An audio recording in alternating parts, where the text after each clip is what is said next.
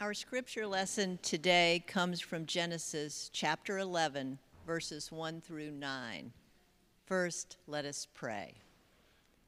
Creative God, in the beginning, the earth was void and formless. You called forth life and created humanity in your boundless image.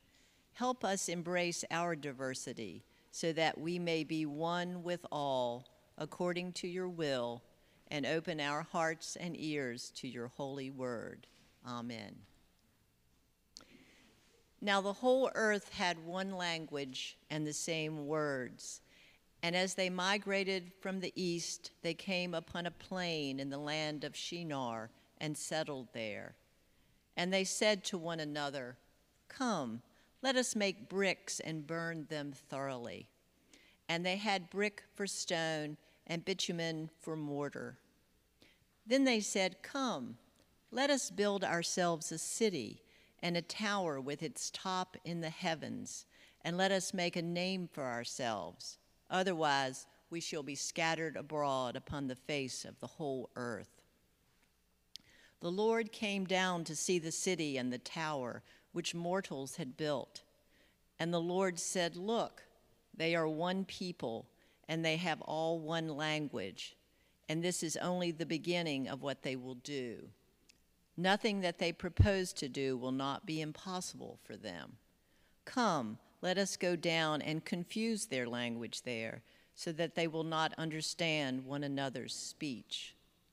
So the Lord scattered them abroad from there over the face of all the earth, and they left off building the city.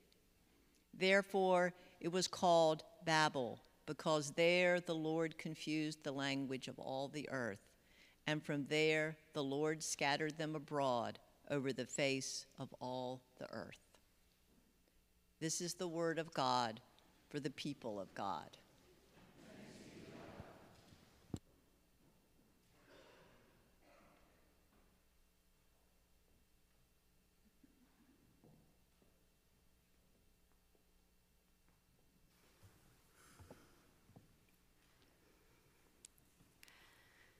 Well, as you just heard Carolyn read, we're dipping back into Genesis today. I promise it is just for today.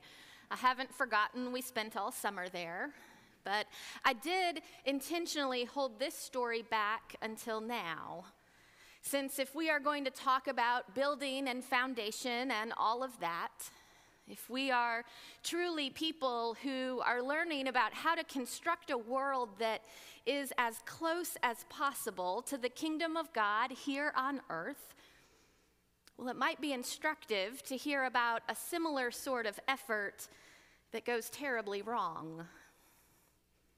Now, just to situate ourselves, the Tower of Babel appears early in the story of our humanity, even before Abraham and Sarah and all the folks we spent our summer with. There's creation, then there's Cain and Abel and the infamous question, "Am I my brother's keeper?" There's Noah's Ark and the great flood and the rainbow. And after that, the whole earth had one language and the same words. That is how the story of Babel begins. Everyone was the same, and they settled in the land of Shinar, a place that, while we can't say for sure, archaeological evidence suggests that the text may be talking about a place roughly 225 miles south of Baghdad. Now, after settling in, the first thing they do is manufacture building materials, bricks. And once they've got the materials, they decide immediately to build a city and a tower with its top in the heavens. They want to make a name for themselves, to establish themselves, to stake their claim. Otherwise, they fear they will be scattered all over the earth. "This is what we will do," they say. "We will build a tower with its top in the heavens, and everyone will know who we are and that we belong here. No ifs, ands, or buts about it." They were, as my mother might say, a little full of themselves. One scholar long ago put it this way: what they lacked in theological competence, they made up for with overwhelming confidence. And so God is threatened by all of this and fears this is only the beginning of what they will do. Nothing that they propose to do now will be impossible for them. And to avoid this, God comes to earth and scatters the people, giving them different languages and different cultures and different lands. So if that is the way we read this story, different languages and different cultures and different lands come about as a consequence for bad behavior. Diversity, as we know it today, then, can only be understood as a punishment, the result of sin. For much of our Christian history, that is how this story was interpreted. But in the last 20 or 30 years or so, which is actually quite recent in terms of biblical scholarship, scholars began suggesting there is ample evidence that we understand this story differently. Terence Fretheim, a brilliant scholar of the Old Testament at the University of Chicago, he discovered several ancient Hebrew writings that used that exact same phrase, "It's top in the heavens." But none of those writings that he found were describing human-made towers. They were describing trees and mountains. And so Dr. Fretheim became convinced that this phrase that we find in Genesis is not about challenging God. It's simply what people said when they saw something tall and grand. He says it was similar then to how we use the word skyscraper or high-rise. Now, I wasn't here when the Bank of America building or the Meridian building or the Capitol Center were being built, but I could find no report anywhere that said these buildings were constructed to challenge God's authority. I found all sorts of language that described them as very tall buildings. And then in studying that original language even more carefully, a Dutch scholar, Ellen van Volde, wrote that the phrase, "let us make a name for ourselves," would be better translated, "let us make one name for ourselves." It appears, she wrote, that the people didn't want multiple names. They all wanted to be known as the same thing, one name. So all of this, and you are good for hanging in there with me, all of this led Fernando Segovia, a brilliant professor at Vanderbilt University who specializes in reading scripture through the eyes of minority cultures. It led him to wonder if perhaps the problem in Babel was not pride and arrogance and a desire to challenge God's authority and power. Maybe, he says, the problem was that people all wanted to be the same. They wanted the same language and the same culture. He says this makes better sense of what happens in verse 6. Look, they are one people, and they all have one language, and this is only the beginning of what they will do. And he says that those words of God do not imply that God is threatened by human beings and their big towers. They imply that God is annoyed, because if everyone is the same, human beings will just turn inward and focus only on themselves. There will be nothing to draw them outward. So this new train of thought, this new interpretation among prominent scholars led others to ask a very reasonable question. Why on earth would the God of the universe be threatened by human beings? God is not threatened by human beings. A God that could be threatened by us would be rather weak or insecure. So it could not be that interpretation, people began to believe. God is not threatened, but God sure is angry.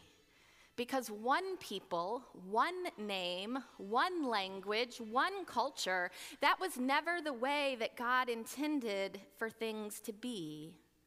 Over and over again, from creation onward, the Bible makes it very clear that we were designed for diversity. And so diversity could not possibly be a punishment. Now, yes, on World Communion Sunday, we are invited to remember that we are called to be one body of Christ. But that is not the same thing as thinking we all have to be the same. If anything, this day encourages us to intentionally remember that Christians are scattered around the world, and that is a sign of God's goodness and God's glory, not God's anger and frustration. We can, in fact, be one without being the same. Unity and uniformity are not the same thing. God delights in difference. That is why we were designed for diversity of every sort. It is our very human tendency, though, to think differently. It was true back in the days of Babel, and it is true today. Far too often, and with far too dangerous consequence, we see differences or diversity as a problem. In December of 1941, Japan attacked the United States of America at Pearl Harbor. Over 3,000 Americans lost their lives, and we went to war. In February of 1942, President Franklin Delano Roosevelt signed an executive order requiring the incarceration of everyone of Japanese descent in much of California, Washington, and Oregon. Orders were sent to 120,000 people to leave their homes, farms, or businesses, and they did not know where they were going. Alice was 9 years old. She and her mother and her younger brother, Harry, packed up their farm. Her father had been picked up by the FBI 2 months earlier, and no one knew where he was. Alice and Harry were born in California. They were American citizens. Her father and mother were born in California. They were American citizens. None of them had ever set foot in Japan. Alice remembers it being a frantic and frightening time. When the day came, they could only take what they could carry. They walked downtown with other members of the Japanese American community to wait for the buses, and soldiers kept an eye on everyone. When they arrived, having walked more than 3 miles, they sat down. Harry said he was hungry, and he asked for something to eat, and Alice remembers how that question made their mother break down and weep for the very first time in all of this. She apologized to her children. She said, "I am so sorry. What kind of terrible mother would forget to bring food?" And Alice remembers scolding Harry for making their mother cry.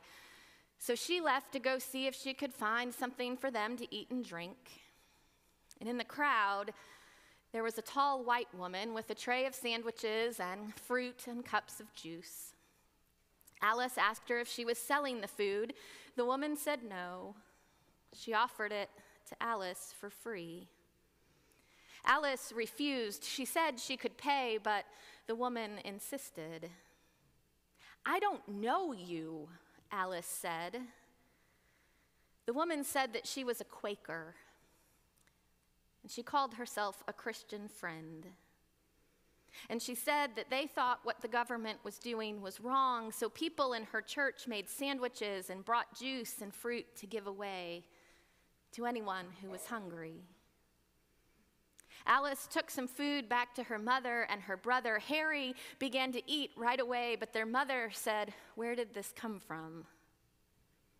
"From a white woman," Alice said. "A woman who says she is our Christian friend." "Well, that is not possible," her mother said, "because we're Buddhist. We don't know any Christians. They're not our friends, and right now, white people do not like us at all." So Alice went back to the woman and she said, We don't have any Christian friends." And the woman said, "Well, now you do." Alice and Harry and their mother boarded a bus, and they were taken to San Mateo, where they lived in a horse stall in a racetrack for 6 months. And then they were taken by train to a camp in Arizona just south of Phoenix, where they lived for 2.5 years. Eventually, their father rejoined them. He had been imprisoned in South Dakota. When the war was over, Alice and her family, they moved to Idaho and they began farming again.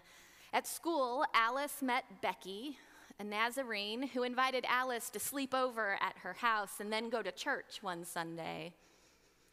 Initially, Alice's mother said no. She said, "You have a bed here in this house. Why would you sleep anywhere else?" "Mother," Alice said, "Becky is my Christian friend." And so she was allowed to spend the night.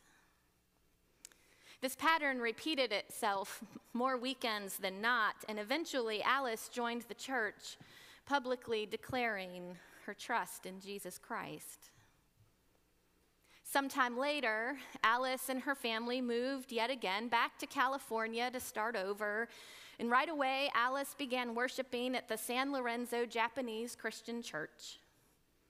She convinced her family to come with her, and eventually they too joined the church and found a family there. When Alice was a college student, a young seminarian from the Berkeley Baptist Divinity School came to the church as a student pastor, and Alice thought he was very handsome and very conceited.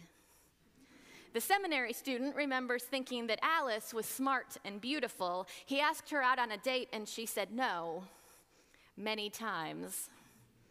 But he was persistent, and eventually she said yes. They fell in love, and they got married, and Alice and Richard had 4 sons. One of them is an optometrist in Los Angeles. One of them just retired as an air traffic controller in Honolulu.